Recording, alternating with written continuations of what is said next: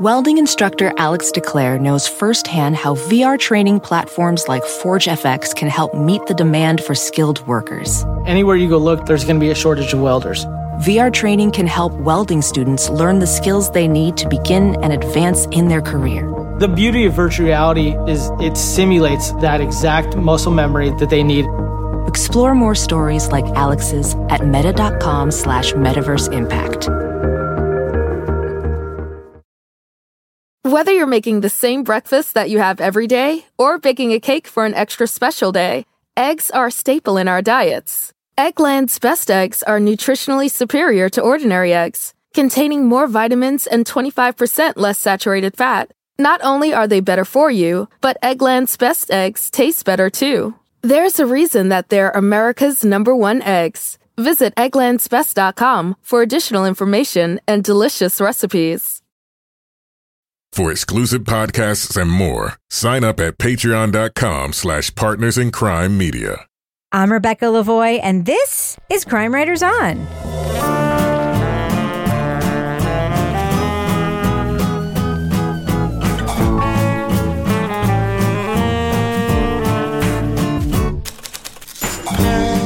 Crime Writers On is the original true crime review podcast that digs into true crime, pop culture, other podcasts. And on this episode, a group of women with one thing in common create a club. Their goal? Get their murdering ex-boyfriend behind bars. We'll review The Girlfriends from iHeartMedia and Novel.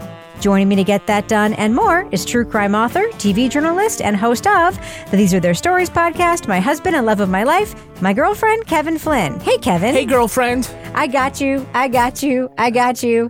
Also with us is private investigator, certified pet detective, resident cat lady, and author of the Piper Green series of cozy mysteries, Laura Bricker. Hey, Laura. Hey, Rebecca. And hey, girlfriend. I got you. And finally, our resident Doubting Thomas, the author of the City Trilogy of novels, host of the Strange Arrivals podcast, and our Patreon Deep Dive Book Club podcast host, Toby Ball. Hey, Toby. Hello, Rebecca. All right, so Kevin, this is obviously Thursday's program. It's not just Thursday's program. Why not? This is the 450th episode of Crime Writers On. STFU. No. Oh, God. No. Is that possible? It is possible. The 450th, like, new episode or the 450th episode period? New episodes. Wild. Yeah. Holy shit. I mean, I'm having a computer count for me now, so, but it's, if you see in the show notes, that's the number listed. Are we going to have to do something like in 25 weeks for our 500th episode? Oh, it's not. It's going to be 20-something weeks because we're doing two. I literally just said 25 weeks. We're going to have to do something for our 500th episode. Did you not hear me? I thought you said 50-something weeks. We should go to Vegas. Oh, my God. Go to Vegas. I think we should go to Vegas. There's nothing that says Crime Writers On more than hitting Vegas. I mean, just saying. Well, okay. What do you think? Should we do something wild? Should we do like a live show? Should we have dancing girls? What should we do? We should all of the above. I would like to invite listeners to like send us a voice memo about their favorite Crime Writers On things. That's what I like to do. So send us a voice memo to crimewriterson@gmail.com, or if you're a patron, just like send us a note and we'll tell you how to do it. And we'd love to include maybe some of your takes on our 500th episode. What do you think, Kevin? Yeah, we'll figure out what we did. I mean, we did for the 200th episode. Yeah. We did a whole big, or I should say, I did a whole big clip show. Yes. It took weeks and weeks to put together, and I'm just not that interested. You don't want to do This American Lifestyle I was just amazed, special? like we had lasted 200 episodes, and I'm like, 500. I'm like the people with just a mild cold living in the nursing home. Like, I can't believe I've come this far. Yeah, so when This American Life did their 500th episode, all the producers just talked about their favorite episode, and they played a clip from it. Mm-hmm. So how about we just talk about our favorite episodes of This American Life and play clips from Yeah, well, yes, we could do that. No, I'm just kidding. All right. Well, we have something actually we have to talk about tonight that isn't about us. Well, you didn't ask us what's coming up Monday. Oh. You got skipped around. I did ask you that, and then you said this isn't just Thursday's show. That's where I was going with that. Yeah. So what, Kevin, is coming up on Monday's Crime Writers On, the 451st episode of Crime Writers On? We're going to be talking about the Roman Empire. For crying out loud. Again? I can't get enough of the Roman Empire. I'm going to stop thinking about it. I'm going to wear a special outfit. I never think about it. Toga. I never, ever, ever think about it. On Monday's show, we're going to be talking about BS High. It's a documentary on HBO. I've seen a lot of people talking about that. Yeah, so that's what we're going to be talking about. I'm looking forward to that. Any sense of what's coming up after that, or we just don't talk about what the next thing after that? So on Monday we're going to be talking about BS High, and then on Thursday, a week from today, we're going to talk about the podcast Dear Alana. Okay, all right, looking forward to that one too. All right, so it's time, I think, to get into what we're talking about today. Let's do it. Right? It's a very popular podcast. People want to hear us talk about it. Let's get into it. Let's lead off and drop that first clip right now. Everybody thought he was the greatest thing since sliced bread. He spoke several languages. He did medical missionary work. He's a doctor. That's all she talked about. He was a pilot. He had his own plane. He was Jewish. He was the shit. In the 90s, Carol Fisher started dating Dr. Bob Bierenbaum, but she broke it off with a charming physician after seeing his dark side. Carol created a kind of support group among Bob's ex-girlfriends. The talk soon turned to a strange part of his past. The doctor's first wife disappeared under mysterious circumstances. And I think no matter, what, she wouldn't abandon her patients. What do you think happened to your wife? I don't know, but I'm worried. Gail Katz vanished from New York City in 1985, around the time she told friends she was going to leave Bob. The case stayed cold for years until detectives turned to Carol and her friends for help. It was becoming clear that if the prosecutors were going to get anywhere with the Vegas interviews, they needed to come to the people who knew Bob best in this town. The women who did like to gab. The girlfriends. The podcast, The Girlfriends, from Novel and iHeartMedia, describes the sisterhood formed among Bob's suspicious former lovers and how investigators used their knowledge to get an arrest. The women also meditate on their relationship with each other and the murder victim they never knew. Spoiler alert, we're going to be talking about plot points from The Girlfriends. So if you want to remain spoiler-free, go to the estimated time code in our show notes to hear our thumbs up or thumbs down reviews. So Laura Bricker, Carol, our narrator, really has a presence on the mic. I think it's an interesting choice to have Carol be the teller of this story, although there's someone else with the last name Fisher with a story development credit in the thing. So I'm guessing that there's a reason why Carol is the one telling the story.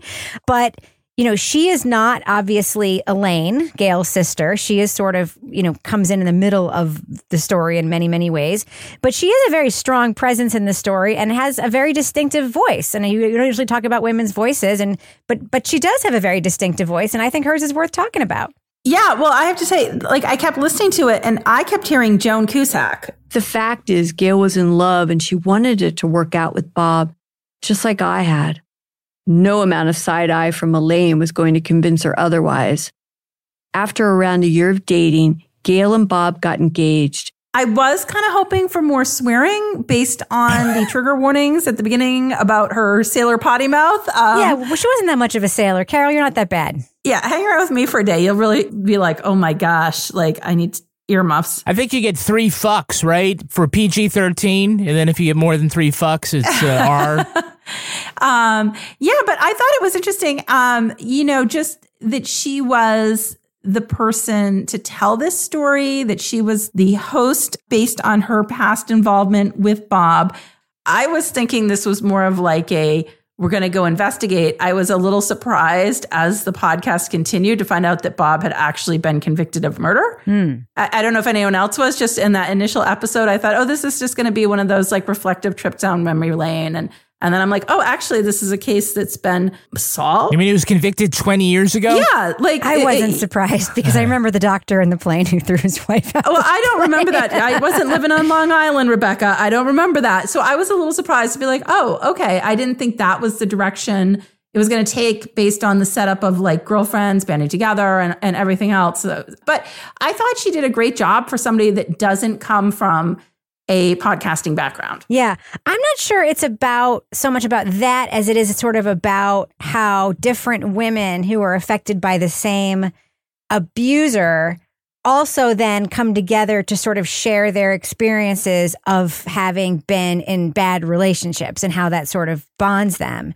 And I think it's also about reflecting on just thinking about this situation, right? Because one of the things that happens, Toby, is that Carol has all these moments of reflection where she's realizing that she's like developed this Nancy Drew club where they're just sort of speculating about Bob's potentially being a murderer, and they're having like lunch over it and laughing about it. And her friend Mindy is doing library searches and stuff and being like, ooh, juicy stuff. And then she's like having these moments where after hearing the interviews with Elaine, Gail's sister, she's like, fuck, like I'm having this, we're realizing that we were like making light of this for all those years. So that's kind of part of what this is about too, right? Yeah, I mean, that's the frequent criticism of the true crime genre, right? Is that people are being amused or entertained or whatever by somebody else's tragedy. And I think she's acknowledging the fact that she's a little uncomfortable with how much fun they're having. Although part of it is, again, this sort of shared experience they had of having this abusive, sort of crazy boyfriend. But, you know, what kind of brings that further sort of thrill, I think, for them is this idea that he could have murdered his wife. And then when the sort of reality of that hits her, she's kind of reflective of maybe we are making too light of this, which is obviously a tragedy. And I feel like, you know, tonally, this podcast is kind of all over the place. And I don't know if that's necessarily bad, but it really starts off in kind of jaunty fashion where they're like, well, this one's going to be kind of more fun. And then we'll get to and, you know, the soundtrack is sort of eccentric, but also, you know, it's kind of chipper and interesting. But then I'm sure we'll talk about the end. You know, there's also these parts that are very, very grim. I think it could be criticized for being a little bipolar in how it's approaching things. I don't know if I'm really criticizing it as much as just sort of observing that that's the case. And that may be, if it's intentional, I think it's making kind of an interesting comment on the genre, whether it's the comment they're trying to make or whether it's something that I'm kind of reading into it and it is maybe not completely, doesn't reflect quite as well on the podcast as it might. I'm not sure about that. I don't disagree with you. And Kevin, I want to ask you about this because I don't know if the podcast makes a promise at the beginning, but I think that what it actually is this is a true crime story and we found ourselves inside of it unexpectedly. And now I'm going to tell you the story of what it's like to be inside of a true crime story unexpectedly and then to learn about it retroactively. And this is what I've learned since then. But I was sort of unexpectedly in it. I touched it in this light way. And here's what I've learned since then. And here's how I feel about it now. And this is like this community that's been built around it, sort of the unexpected community. That's kind of what it's about. But I don't think that's what it promises at the beginning, right? Well, okay. So I'll just say that I know that people who write ad copy and show notes and PR plans and things like that may not always be the people that are, you know, the executive producers or even the hosts, but they do talk about like how this is not going to be typical, how this is like hard hitting, how it's feminist and how it's, you know, like this buddy, it's like, is it a buddy movie? Because you've got, you know, these two women who have a light, funny relationship with one another. It's not really a buddy story. They say it's going to be hard hitting. They use the term hard hitting, but it really isn't. You know, I think that like they want this to be an empowering feminist tale, and I'm not the best judge of that, but it just doesn't sort of radiate that to me. You know, Toby talks about the different tones, right? Is this going to be like, you know, a bunch of pals that are going to be like having brunch and talking about, you know, murder plans, like Only Murders in the Building kind of. It's not really that. Yeah, so I don't know. I mean, I will talk about it more. I mean, I don't think this was meant for me because it doesn't resonate with me the same way it does with some of our listeners, but it just like thematically and for the execution, it just was inconsistent. Right. I don't disagree with you, by the way, Kevin, at all. I don't disagree with you that it was inconsistent in its execution at all. There were parts of it I liked very much. One of the parts that I liked very much was the scene setting in episode 1 when we meet Carol and go to her mother's house and we meet all of the Jewish women sitting around unpacking the food and sort of like are inside that community.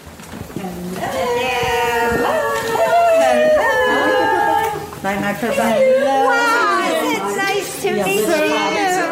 Woman in black. Mindy's here too. Her and my mom are very close. One of the things, Laura, that we learned there is we sort of understand how it is that a man like Bob can so quickly infiltrate a group of women and not only date Mindy, but then also end up dating Carol, who's both Mindy's friend and also Mindy is Carol's mother's friend, because Bob moves to Las Vegas and he's a Jewish doctor. And that's like what everybody wants. And I loved that scene setting because without it, like we would have been like, why the fuck is everybody dating this guy? Yeah. Oh, yeah. They set that up. Bob was a hot commodity. And on one side, I'm like, wow, this guy is like fresh meat or something. He's a doctor. He speaks 5 languages. He has a pilot's license. He has his own plane. When he asks them if they want to get high, he's not talking about drugs. He's talking about his little plane. And he takes everybody up in his plane. He cooks. He skis.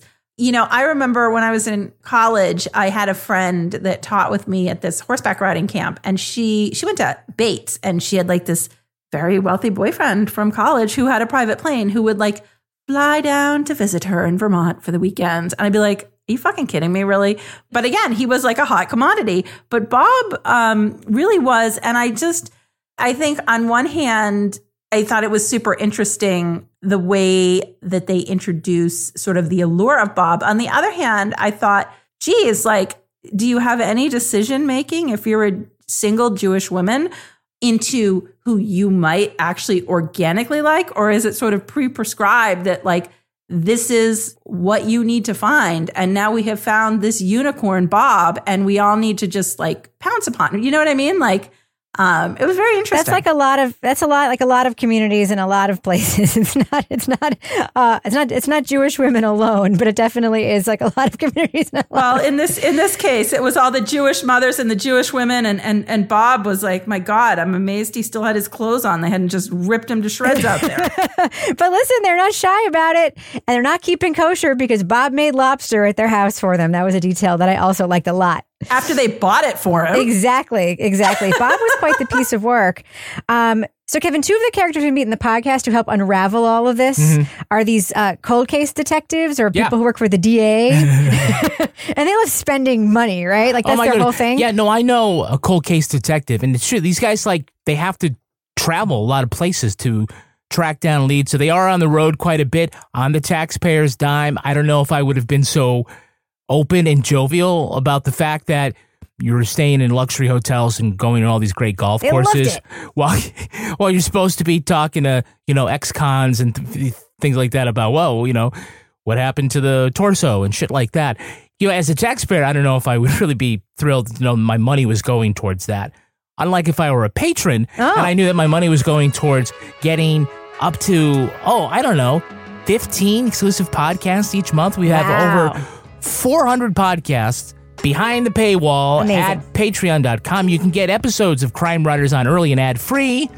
There you also can get exclusive podcasts like the CWO After Show, Married with Podcast, and Toby Ball's Deep Dive Book Club. On Monday, Toby's going to be doing the live recording of his next Deep Dive Book Club podcast, and the book is by Gilbert King from Bone Valley. Anyone want to make a Bone Valley joke right now? How about this? Bone Valley. Perfect. We've been waiting for that. Is that enough? Is that all we need? It's enough. The name of the book is Beneath a Ruthless Sun. And Toby, tell us about your panel who's going to be talking about this.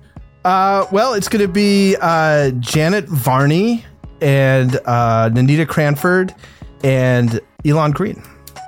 Okay. We're going to be seeing Janet Varney at the end of next month when we go to Obsessed Fest. Yes, if you're interested in going to Obsessed Fest, that's in Dallas. And you can go to obsessedfest.com and get your tickets. Rebecca and I will be there. We'll be signing Crime Writers books and playing games and doing all sorts of cool stuff. Yep. And also at patreon.com/Partners in Crime Media, you can get the Leave It to Bricker podcast. The latest episode, Laura was taking us on her adventures as a cattle rustler or a cowgirl. But Laura, you've got some, you're promising that in the next episode you also have some four-legged friends and they're not cats? I do.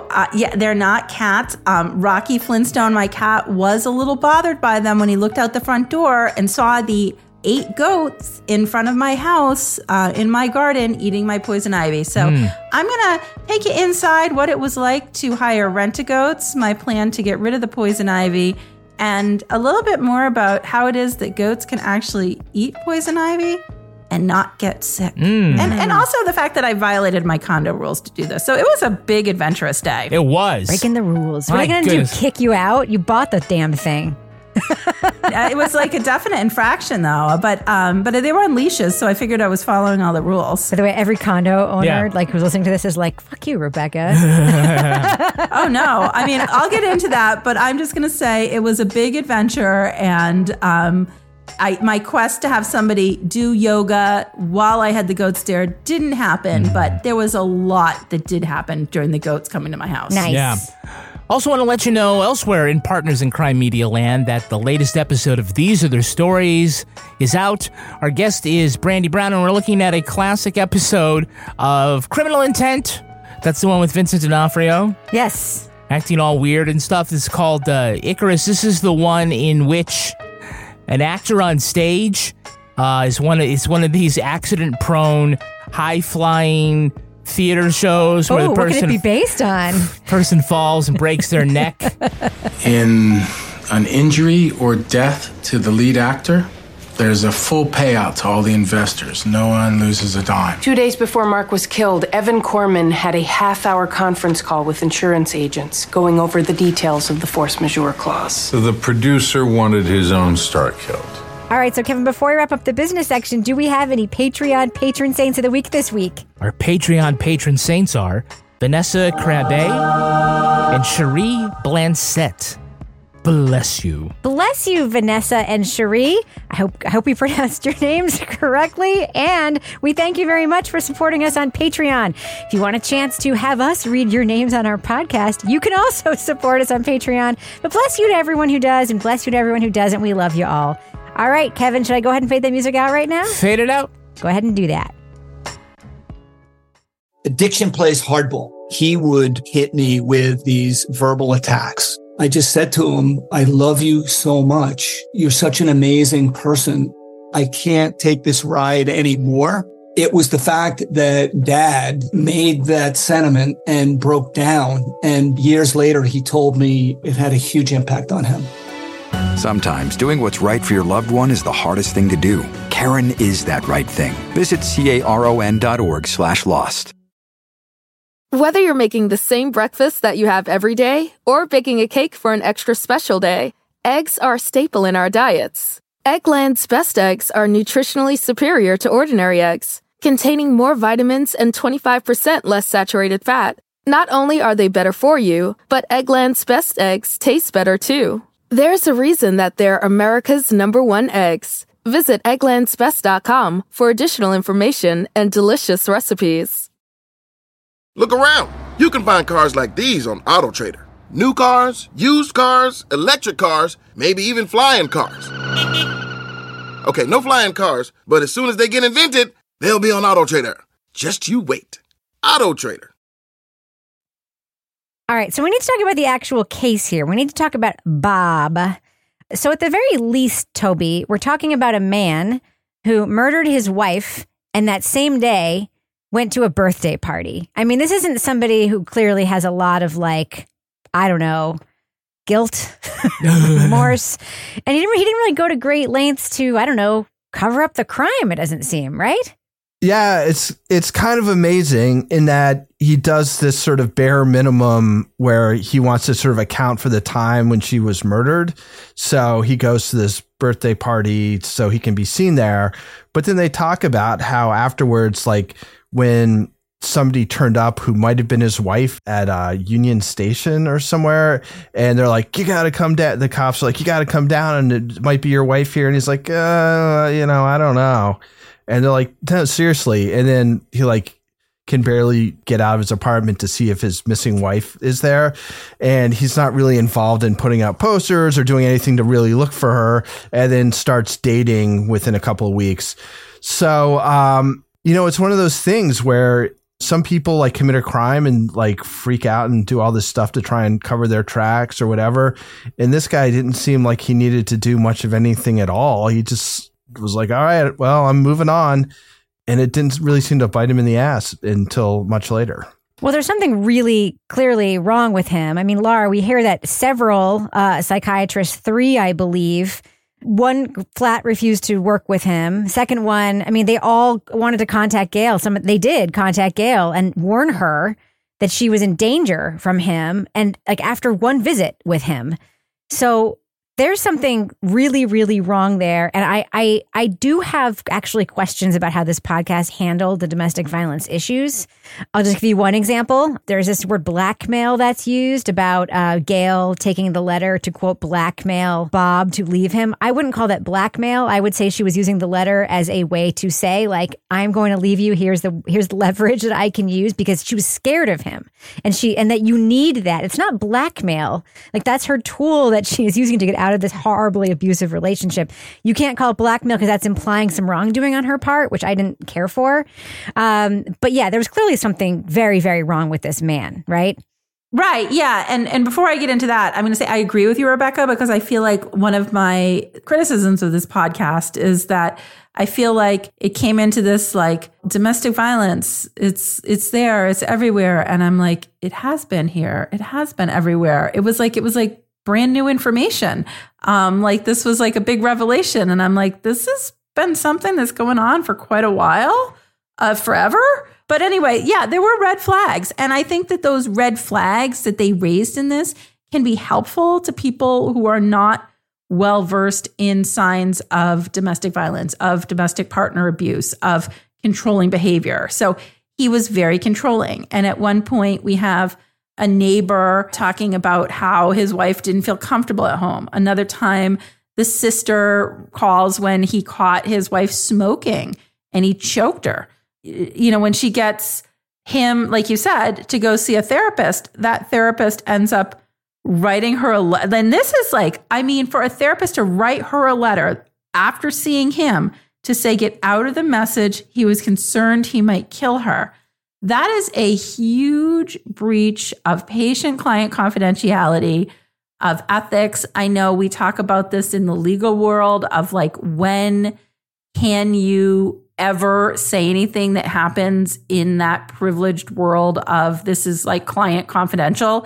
It's usually if somebody's actively being killed. So for a therapist, it could be like, okay, maybe this therapist was, he was trying to absolve himself of liability. That was the letter. Yeah, they talk about that. There's a legal precedent. It was so that he wouldn't get sued if she killed her. Yeah.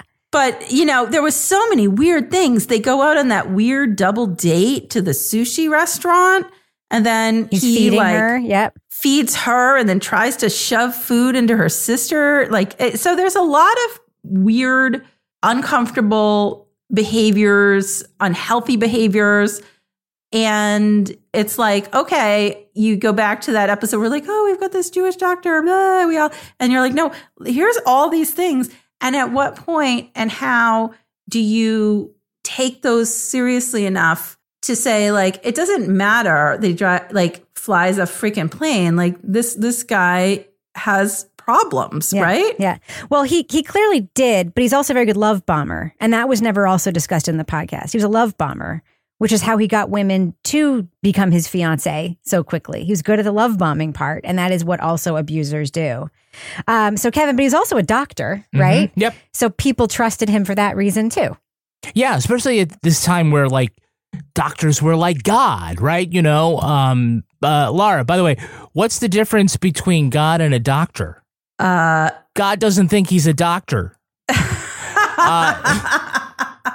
So this certainly was a time where like everybody had to take the doctors where they were so revered. And so that kind of like plays into this, this is like the kind of fuel for people who are sociopaths or psychopathic or just self-absorbed.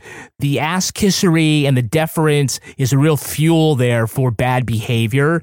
And so if you're already predisposed to that, you're going to really, drink it up and demand it not just from patients, but from the people in your life. So for somebody with his personality, his, inclination towards violence, to be a revered physician is like just the kind of cover that he needs, and the kind of thing that would sort of, continue to feed his bad behavior. Can I talk about one person, though? Sure. And this we haven't talked about yet. It's Elaine, who's Gail's sister. Yep. Like, when I would listen to her, I would just imagine, like, this black and white film of Gloria Swanson on a fainting couch in a silk dress with elbow-length gloves, holding a 10-inch bamboo cigarette holder in one hand and a gimlet in the other, just talking about, like, her life. I thought she was quite a character. There's a man named Robert Birnbaum, and he killed her for one very simple reason. And I wish that I knew then what I know now. Yes, Gail educated me. Well, her sister, I mean, she's been through a lot. But I will say about Elaine, the thing that's very impressive about her, I mean, she's a very, very accomplished person who, like, sure, she has a law firm. I mean, she reminds me of Harlan Coben has this character in his series of books named Hester Crimstein. And she reminded me so much of that character. I mean, I listen to the Harlan Coben audiobooks. I'm completely addicted to them, even though they're incredibly cheesy.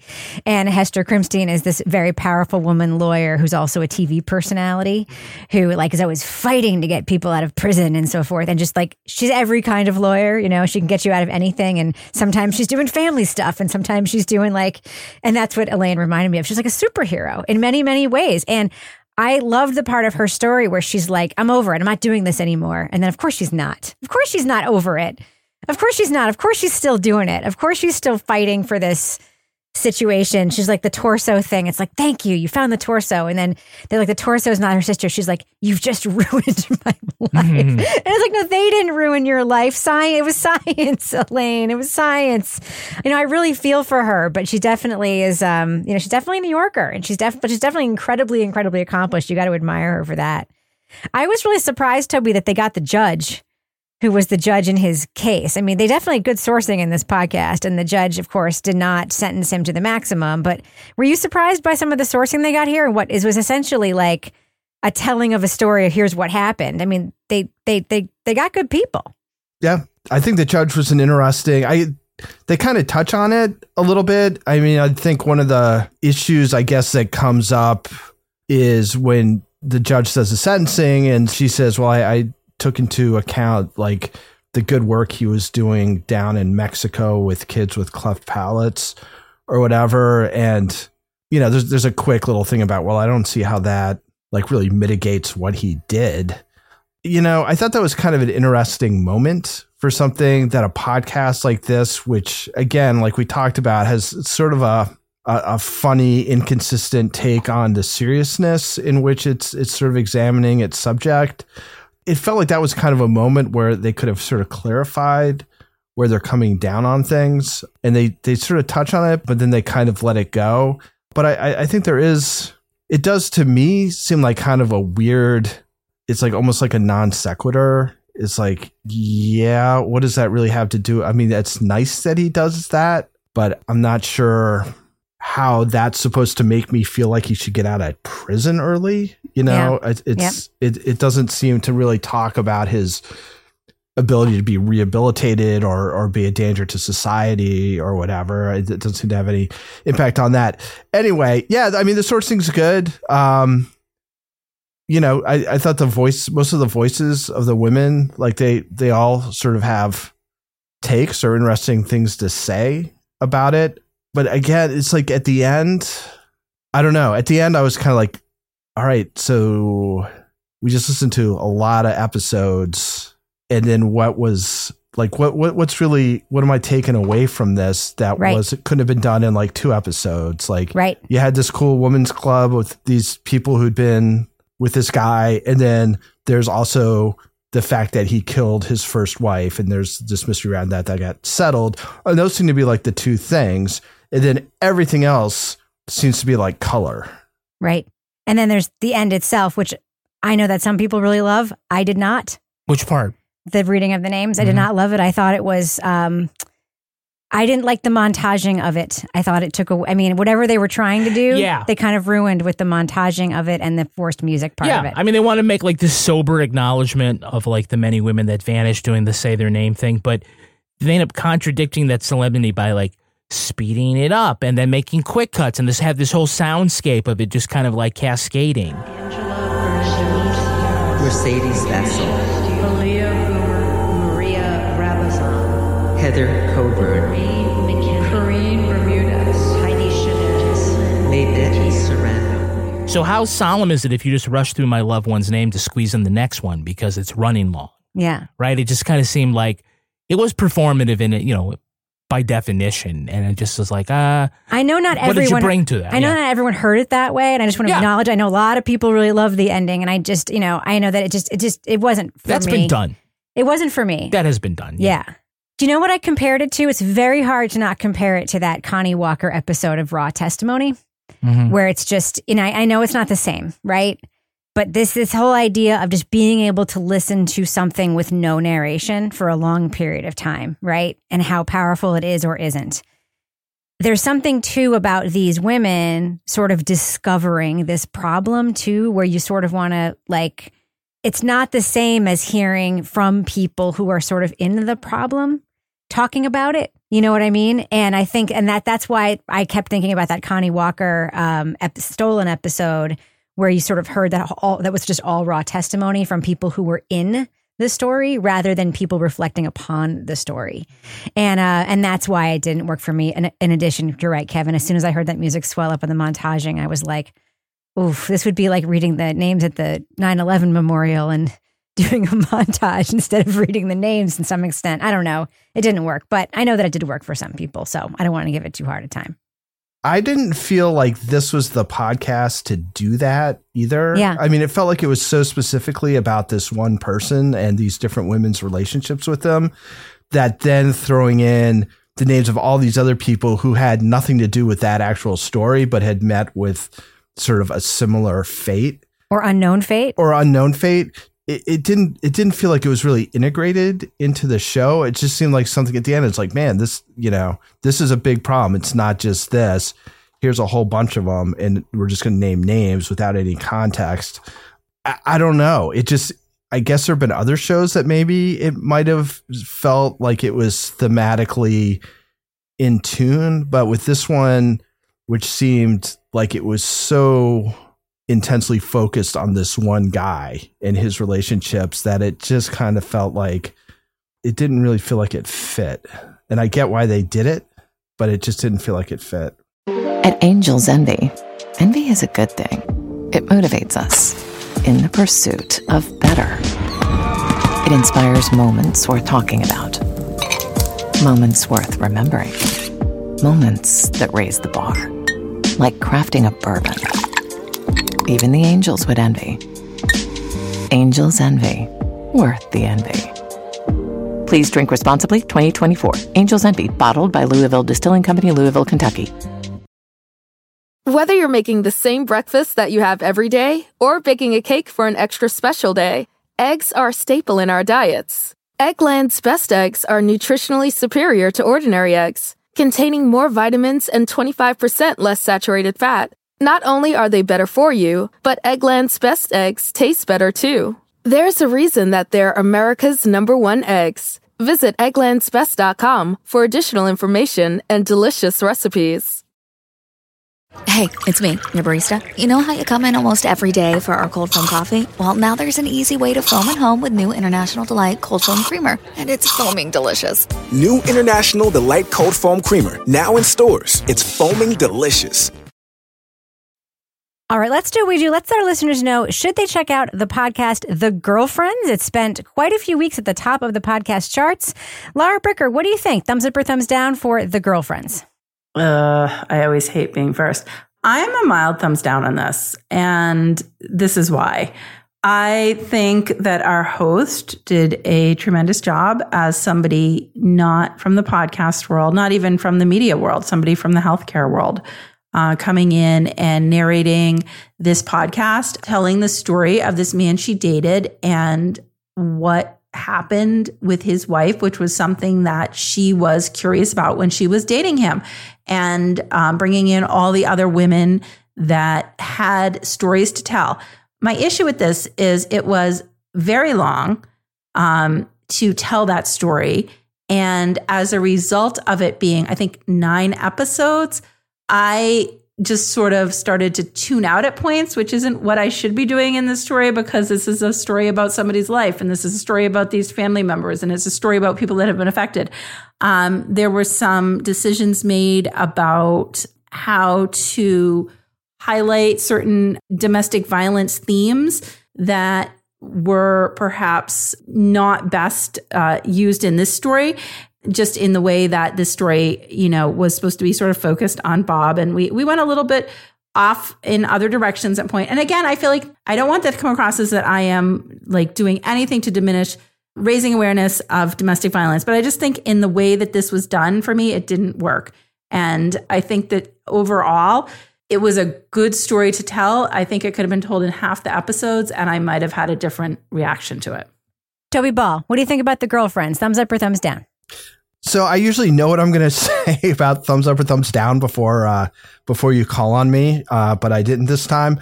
I think I'm a mild thumbs up.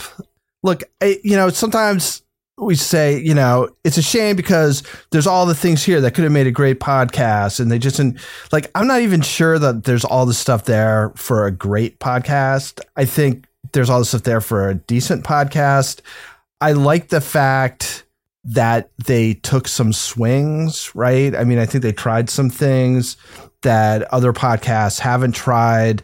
I think with the tone is one thing. I think, again, whether it's intentional or not, I think there's a lot to think about in terms of how do people present and consume true crime in the way it sort of shifts from a lighter tone to a darker tone. There are times when the narrator wonders if she's taking the story too lightly.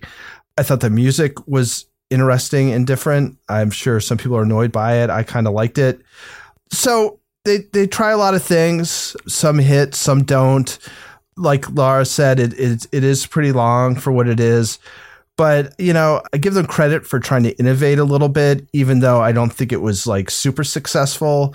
At least they tried. It's not like a cookie cutter podcast. They tried to do some different stuff, and some of it worked and some of it didn't, at least for me. So that earns them a mild thumbs up. Kevin Flynn. Toby, I think that the music score, the vocal thing, it reminded me of the Jetsons when they had Eep, Op, Ork, Ah. Do you remember that? Yeah, I love that song. Yeah. That means I love you. That means I love you, right? Yeah. And when I heard Eep, I thought that's where that came from. Rebecca's giving me a stink eye. Like, I don't know what you're talking about. I think it's fucking brilliant that they put the score on Spotify as a playlist. Yeah. I'm really surprised that more podcasts haven't done that. And I went through the playlist today, and there's actually a couple of tracks that I really wish were on the score on Spotify. What's the name of the artist? I don't remember. Deep Throat Choir or something. Yeah.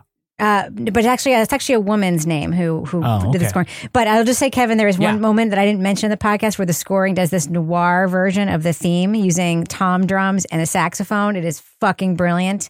And it wasn't in the score, and I was very disappointed. It's too bad. That's too bad. So for me, I didn't hate this podcast. I'm going to go thumbs down. I think one of the things it suffers from is the patented iHeart must be 8 episodes of at least 30 minutes.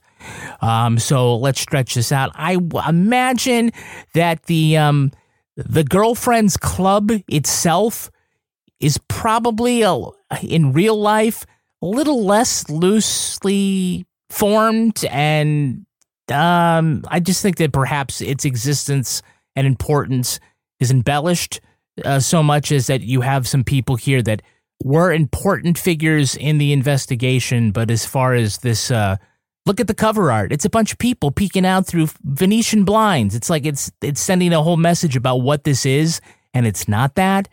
I just think it did try to do some things here. I think they thought they were being elevated. They're trying to do things that true crime podcasts don't do. And we listen to a lot of true crime podcasts, and it's saying, you're not doing anything different here. Other than the fact that you have this hook where you have the ex-lovers of a suspected killer who have been keeping tabs on him over the years. Other than that hook, it ends up being a very rudimentary true crime story, no matter how it's told. So I'm going to go thumbs down. I'm with them sideways, which I don't love doing, but that's what I'm doing because I was enjoying this podcast at the start and it really suffers from its length. It really, really does. There are times where we basically have the same scene twice and then 3 times. And there are moments that I know worked for other listeners because I see people gushing about them on social media and in newsletters that just didn't work for me. They felt performative and they felt like they were coming from a place of naive privilege and not authenticity for me. And I don't love the way domestic violence issues were handled in this podcast. I think it was very specific to this story. And I think it wasn't treated like it was very specific to this story. It was treated very much like blanket issues when it was very specific to this story.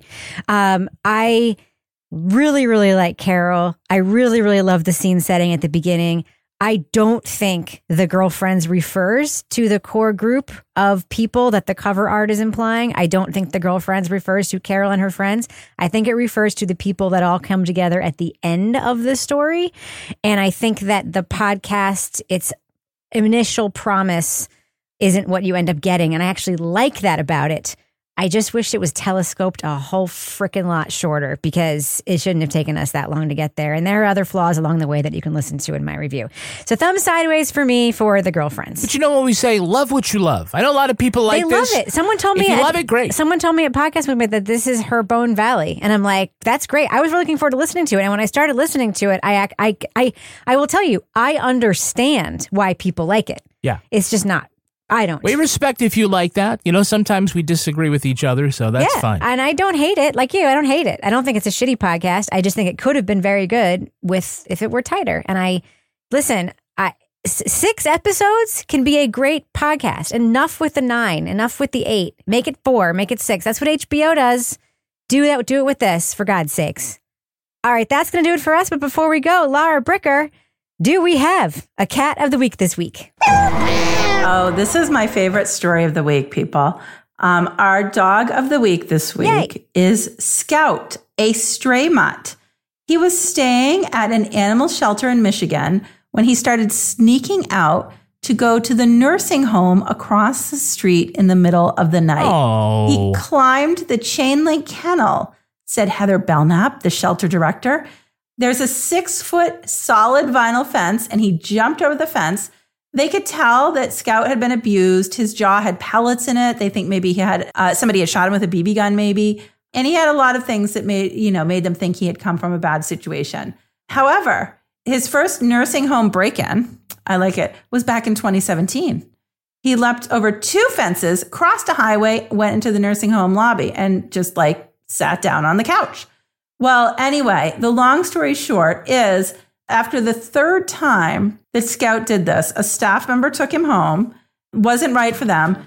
He has now come to the nursing home. Aww. And he has been adopted by the nursing home. This sweet dog who had a sad situation is now just bringing joy to these old folks that live over there. And I just think this is the nicest story I've heard in a long time. So, Scout, I'm really happy that you are the cat/dog of the week this week.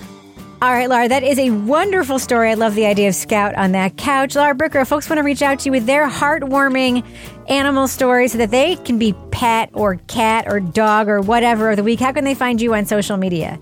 They can find me at Laura Bricker. Tell me about, what about you? How can you be found online?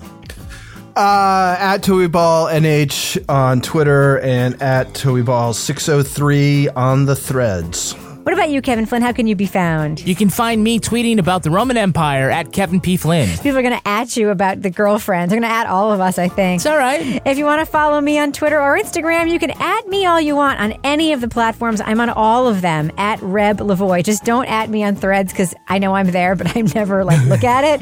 You can also follow the show on Twitter at Crime Writers On, and I encourage you to join our incredible community in our official Crime Writers On Facebook discussion group. Just go to regular Facebook, look for us, hit join the group. If you literally know any one of our 4 names, Laura, Toby, Kevin, or Rebecca, you will be let into that group.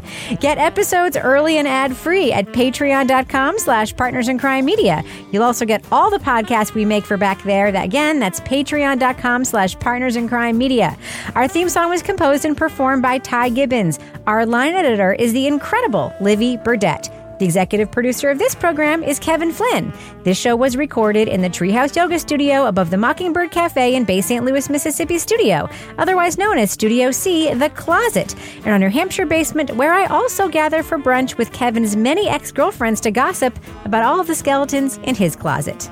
They would fit in this room, too, this little tiny room. It's all about the Roman Empire. Yeah. On behalf of all the crime writers, thanks so much for listening. We will catch you later. Let's lead off and drop that first clip right now. Ooh, ooh, ooh, ooh. Does that sound like the music? I got you. Yes, a lot of. I'm talk not about buying that later. I do soundtrack. want to talk about that. It reminds me of never mind. Go ahead.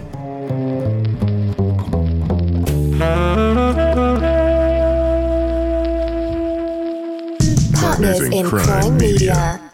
Whether you're making the same breakfast that you have every day or baking a cake for an extra special day, eggs are a staple in our diets. Eggland's Best Eggs are nutritionally superior to ordinary eggs, containing more vitamins and 25% less saturated fat. Not only are they better for you, but Eggland's Best Eggs taste better too. There's a reason that they're America's #1 eggs. Visit egglandsbest.com for additional information and delicious recipes.